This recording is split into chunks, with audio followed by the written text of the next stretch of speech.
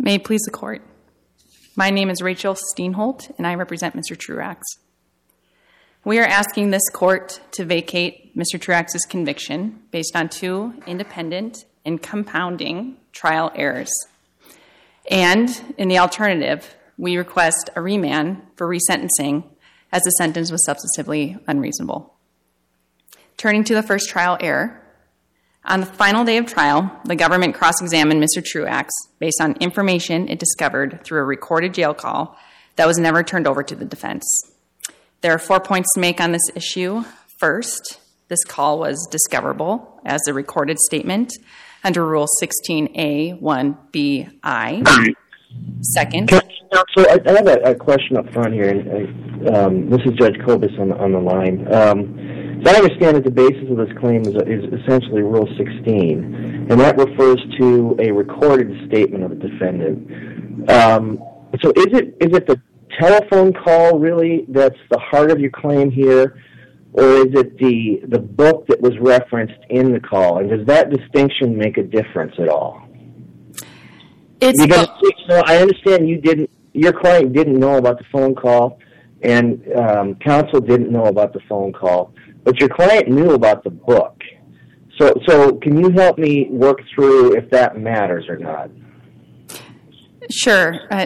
There's two questions in there. I'll take the first question you asked first.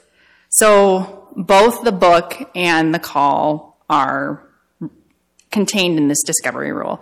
So the call contained Mr. Truax's request for a book. That's from case law or your reading of the rule? Our reading of the rule, plus the facts of this case. So Mr. Truax's request which that's the recorded statement, it's this request for this book. That book instructs him on how to testify at trial. Mm-hmm. So this indicated to the government that Mr. Truax intended to testify at trial. It was his request. Which makes the statement relevant. It makes the book relevant. It's relevant to his credibility. It goes to his knowledge of this book. It goes to the purpose of the book.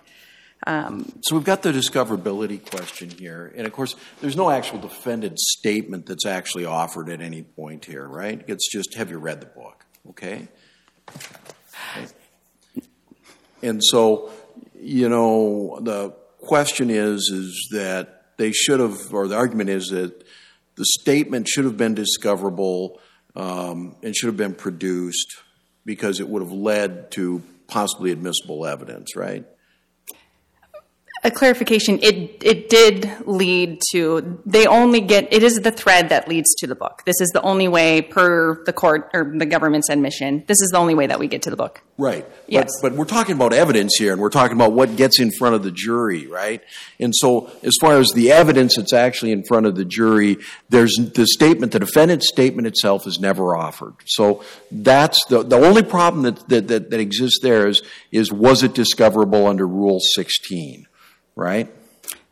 Correct. Okay. Now, your client, of course, knew that he had the book, knew that the conversation took place. He just failed to disclose that to his counsel. Now, these sorts of things happen, with some regularity in trials. And I'm kind of wondering why was there never the request for a continuance, an in-trial continuance, And it is impeachment, right? So at the end of the day, if you've read a book and it advises you to testify in a certain way, you're not arguing that wasn't proper impeachment, are you? The government is within its right to impeach a client and challenge his credibility, correct? But there's a couple things to unpack there, and one of the things is tied back to Judge Kobus' question about this book. He had this book in his possession. He knew about the book. I think that's a misunderstanding of Rule 16A. Rule 16A requires that the government inform the defendant of the evidence that it has against him, and that includes the defendant's recorded statements under 16A1BI. And those statements, again, are the thread that leads us to this book. And to your second point about whether the remedy question. So if we have this discovery violation, which we do, what's the remedy? And under Rule 16D2, there are remedies listed, continuance being one of them, and that is the most popular remedy, but that wouldn't have been the appropriate remedy here. And there's 3 reasons why. Well, I'm going to jump ahead, because on this point, your remedy arguments, they're creative. You don't have any authority for them. But leaving that aside, when we get to prejudice, the prejudice argued is no time for counsel to prepare. But that's the opportunity to review before cross-examine actually is not the prejudice claim. The prejudice claimed is, he wouldn't have taken the stand. Now, give me a case where that has been found to be qualifying, so to speak, prejudice. Sure. I don't have a case that I can cite to on that. That's a pretty dramatic statement, and from that, you want a new trial. What? Are you going to promise that he won't testify at a new trial? Heck no. Well, to answer your question about prejudice, there's 3 prejudices that we see here. You've identified 2 of them. So one is this sort of sword. But the opportunity to cross, that's a nothing. Because as Judge Erickson points out, it wasn't a problem until he lied about what he knew. And so what was the opportunity to prepare about that? I think that counsel would have dealt with his client differently before trial, I suppose. Well, respectfully, I think that mischaracterizes the facts in terms of it wasn't relevant when he had this breakdown on the stand. It was relevant the moment that he requests the book because it reflects that he intends to use this book. Well, it was relevant to the government when he did the dramatics on direct. Sure. But because they skirted around the discovery rule that required them to disclose this. But where's the prejudice? Okay, so we'll go back to prejudice. Yeah, well, what's the third one? Because so the first one, we have this sword shield that's being used. So they should have disclosed this. They use it as a sword. We don't have the opportunity. No, that's back to arguing the merits. I'm talking about prejudice now. Okay. Counsel opportunity to prepare doesn't fit this trial. So what's your other claims of prejudice? Okay. The second way would be back to the point about that it did thwart his ability to make an informed decision about his constitutional right to testify. But you said there were 3. The third one would be... I want to finish on that one because that one I think is very interesting. Yep. So the third really goes to the fact that this error is magnified at closings. So it's more about the not harmless error aspect of this error is that it's further just magnified. You mean it's just it's another part of your alternative or your closing argument? Well, they're independent. Not really. Not if you're claiming it. The same thing that was prosecutor misconduct was also prejudice for the discovery mistake or whatever it was. The reason that they're independent is because they're legally independent. You can derive correct. You can cite different authorities, but they're not. That's not independent prejudice. So if you lose on the prosecutor misconduct argument, you're going to lose prejudice. I disagree because on the impeachment argument, it's about. No, you did. I want to come back. I'm trying to get you back to what you said there isn't any authority for. We do have authority on the impeachment.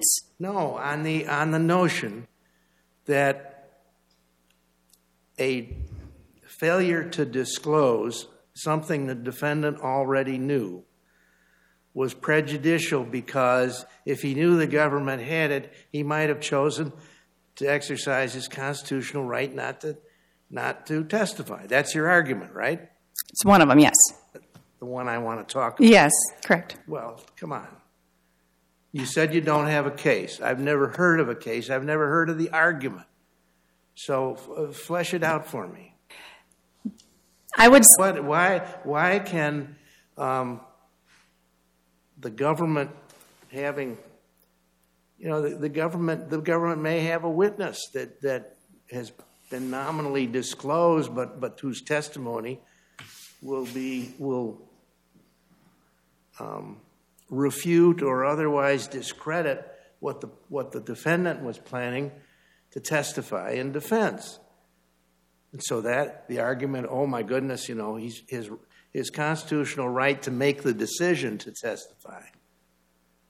That's prejudice? I've read a lot of cases in this area. I wasn't a criminal trial lawyer, but that strikes me as preposterous. I understand your position.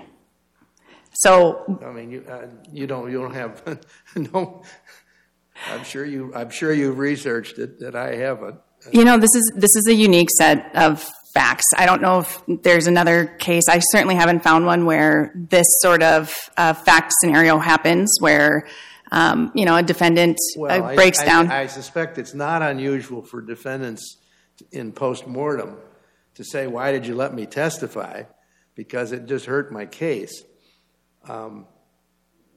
But it's a creative argument, but I just don't see how it can be legitimate prejudice in this context. And the remedy, you're saying the only viable remedy was to exclude the book. Correct. Yes. To exclude everything, not just the book, to exclude that recorded jail call statement occurred, the records related to that, all of it. And the reason being is, there's 3 points to the remedy part why this was the only viable remedy. We already discussed that he had already began testifying, so we'll set that one aside. The second one is that just a continuance was logistically unfeasible, as this was a trial held during COVID with only one juror alternate. So any delay risked just incurring a logistical nightmare. And finally, any delay could have been lengthy. This was a 304-page book to read, the possibility of obtaining additional witnesses, possible experts. Is this back to the counsel for preparation prejudice? Because by the time, as I understand the impeachment questioning, that was focused on specific parts of the book, and the defendant said, I'm not familiar with those. And then the rebuttal witness said, yeah, those are really parts of the book. So it wasn't 304 pages that counsel had to redirect on. Well, to clarify that, we didn't know what specific the government was going to, there could have been other excerpts in the book that were helpful to defense. We don't know. We didn't get a chance to. No, that's his fault. He didn't tell you about it. Well, I think, again, that's a misunderstanding of Rule 16a. The government is required to turn over. I'm talking about prejudice. Period. Okay. Because I think prejudice, I think your claim on the merits is stronger than your claim of prejudice. Okay. I do see that I am running out of time, so I will reserve the remainder of my time for rebuttal.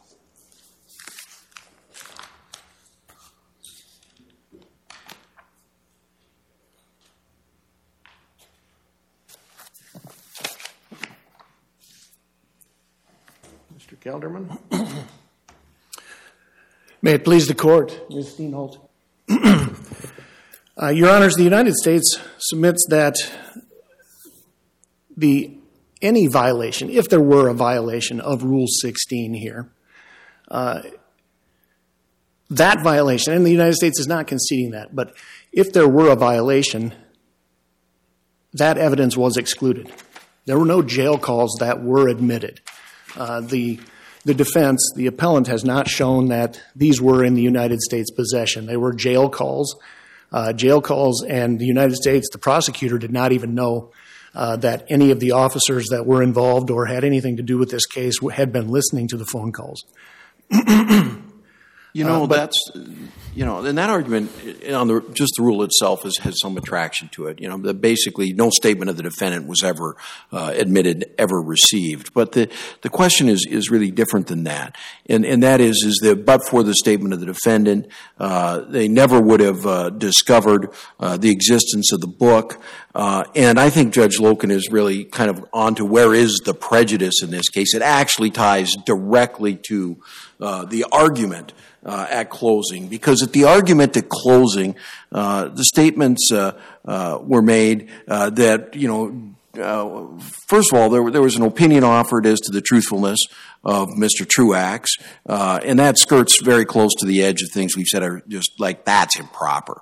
And then you follow it up with some references to the testimony, which is more proper, and so it becomes a very close question. But at some point in the argument is advanced that, on the stand, having been coached by Jerry Spence, Truax knew exactly how to testify, and how to cry, how to show your heart.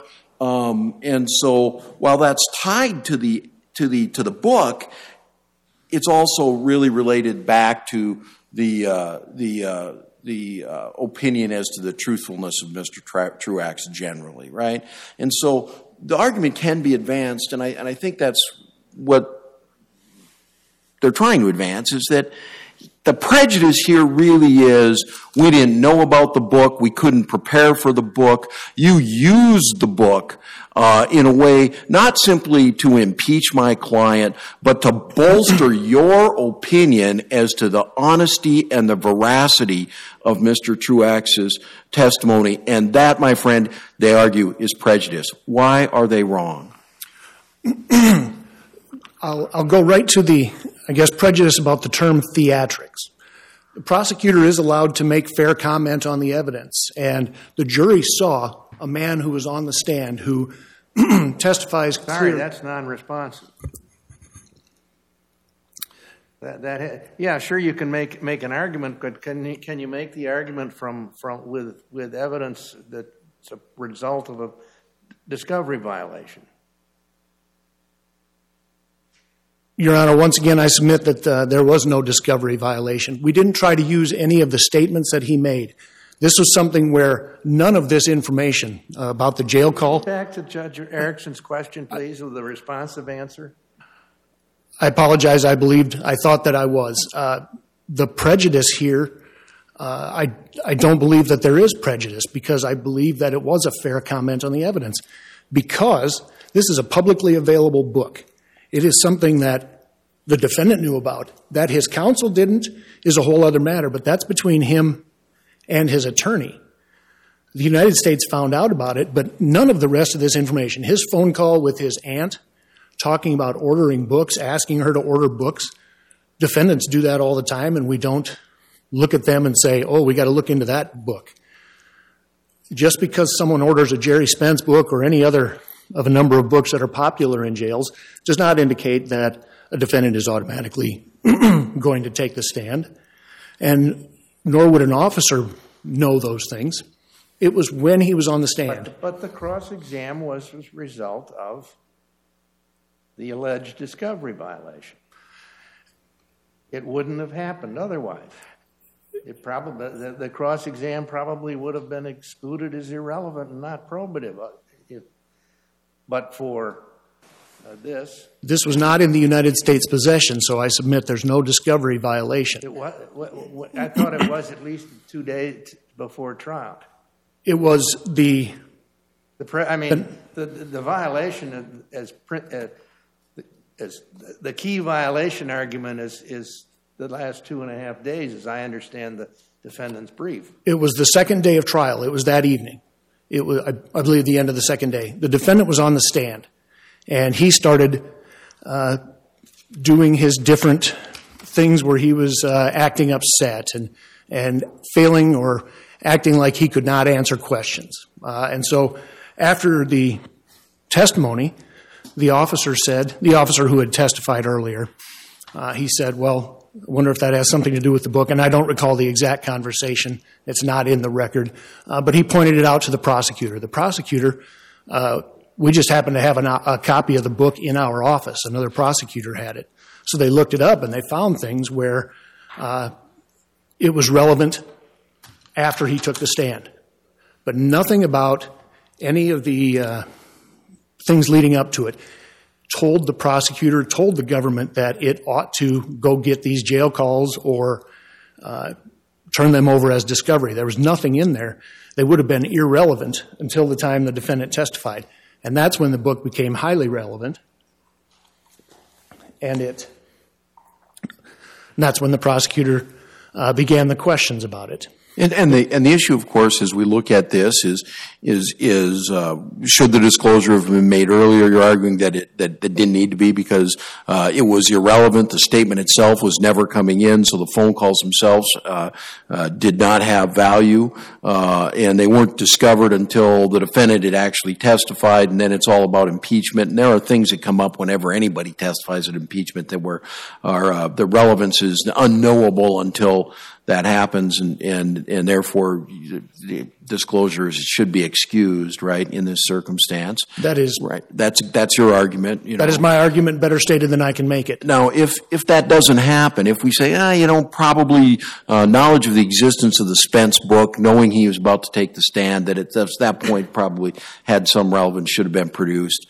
The real issue that I keep seeing here, and I hate to do this because you leap to this point, if it's not properly admitted, then the real issue is what kind of prejudice develops out of it. And it really is this twofold thing. It's the first statement, which is that there's theatrics and he's not telling the truth.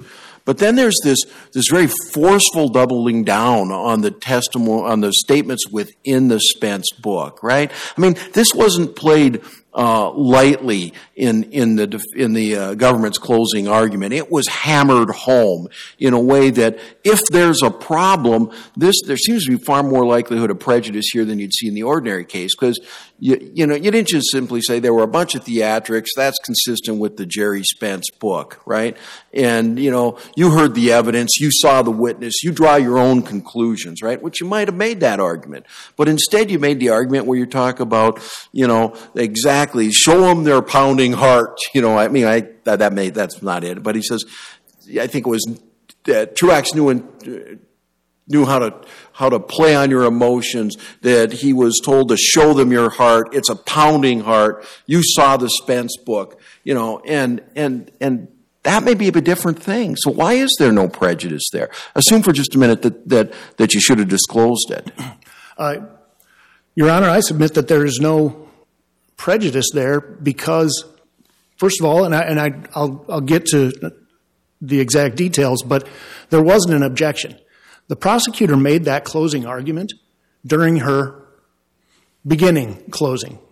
It didn't just come up in rebuttal. And that's where problems so often come up, and that's where occasionally a reversible error will occur. Here, it was twice during her opening closing. Mm-hmm. And she brought it up, and it was completely tied to the phrases out of the book that Commander Gromer had talked about were in the book. He confirmed that they were in there. She directed her argument exactly at what he did on the stand and what was in the book, and it showed that it was essentially an acting job. She did, I believe, call it an acting job, page 257 of the transcript. He's acting in general. That's where she follows it up. Acting and theatrics. Theatrics is another way of saying that he's acting. He's putting on a show. And she tied it, the specific things that he had done, to the specific quotes in the book. That's why it wasn't an improper closing argument. That's why there's no prejudice resulting from any alleged discovery violation.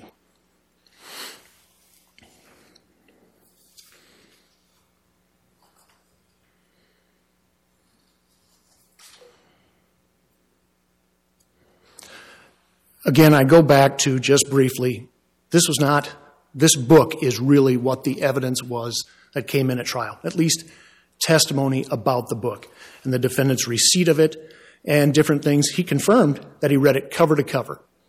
And then he said, I don't remember that line, I don't remember this line, and so they were read into the evidence. That's a publicly available book. It's available to anyone. I have a quote in my brief, and I cannot find the site on it right now, but it goes to when things are publicly available. They're as available to the defendant as they are to anyone else. I argue that it was even more available to him. He had it in his possession. He got it from his aunt. That's all true enough, but what's troubling is if the government had disclosed it knew about the book before he took the stand, defense counsel would have prepared him much differently. Arguably so, Your Honor. I think it's more than arguable. Okay. I mean, there are some clients who won't take advice, but I think we can put that aside. Okay. And I don't disagree that there would be different preparation. But why shouldn't we have another trial to see how it plays out with all cards on the table? Because, again, Your Honor, it wasn't discovery. It wasn't something that was even relevant or considered. It wasn't in the possession. Was it known to the government before he testified? No. No. He had already started testifying, and that's what caused an officer. But it should have been known to the government. If you're saying the government's witness who didn't happen to be a federal employee knew all about it. Your Honor, there's the Pennington County Jail records every phone call, texts, emails that go out from the place. And so then the government should have known if it did its homework. There are sometimes in cases hundreds of hours of calls. And I guess my point is that we don't always get those calls. We don't ask for them because we don't have any reason to believe that they are necessary. Does the government know he would testify in his defense? I don't know if it's in the record, but I believe it was just when he took the stand. I don't believe he was on the witness list. I think he just took the stand. If he was, I would stand corrected on that, of course. All right. So what happens, as I understand it, is that the defendant takes the stand. He testifies. That evening, one of the government's other witnesses, was it the managing agent? No, it was not. It was not the managing case agent. So another law enforcement officer said, hey, he got the Jerry Spence book. And that's how it all comes to be. And that same evening, you disclosed that to the defense. I believe it was in the evening when they were talking. It was Officer Almeida. I don't believe he was an agent or detective at the time, but okay. I could be wrong. He testified earlier. He was the arresting person. He's the one that put the lights on when they actually arrested Truax. Somehow there was a conversation that evening about his behavior on the stand, and he said something about it having to do with this book that he ordered. And my understanding is that the prosecutor said, what book? Well, I've been listening to calls, and that's how they then went back and listened or at least accessed them.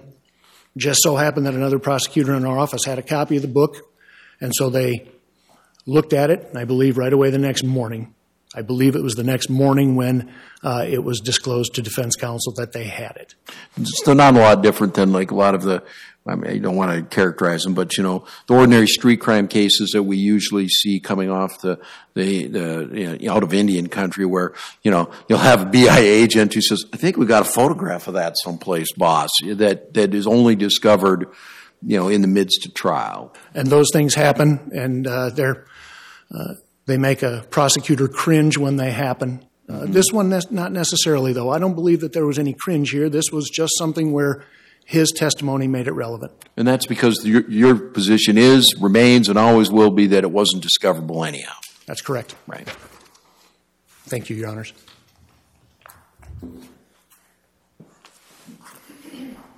For rebuttal?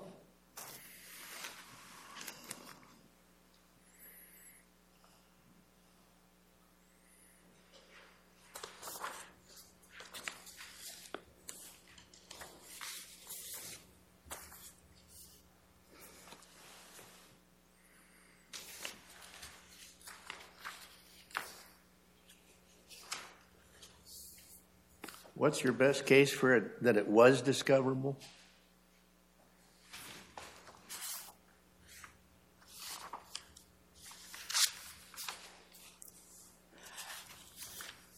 We would point to Nelson is a recent case.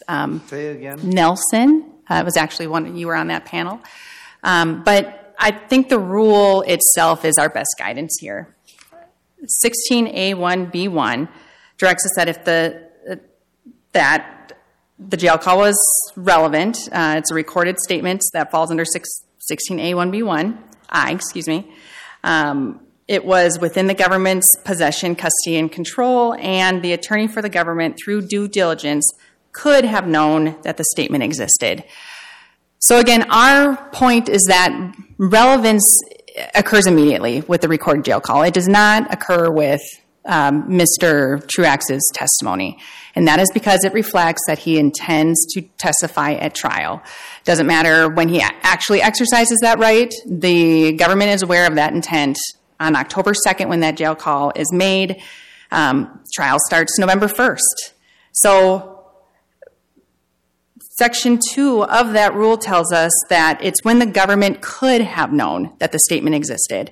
And per the government's own admission, it was, quote, really busy doing other stuff, close quote. That is not sufficient to sit on a discovery violation. So no, it's your argument is should have discovered. So that is a relevant retort to that argument. I'm not sure I understand the question. I'm not sure I understand your answer.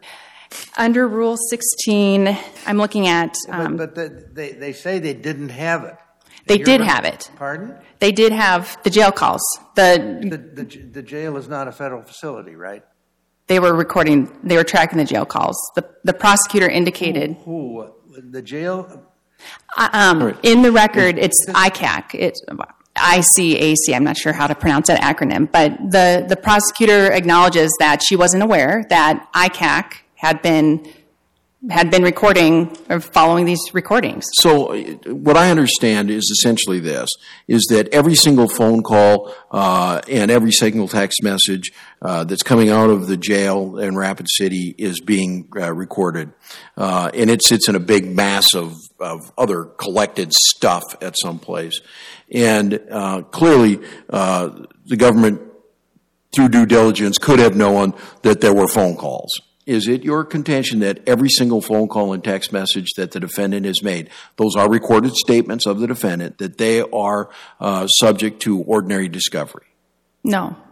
Okay. It's only relevant if it's relevant. And what they're arguing is that the relevance was unknowable and unforeseeable until he actually took the stand. And we disagree with that point. Okay. Yes. Why?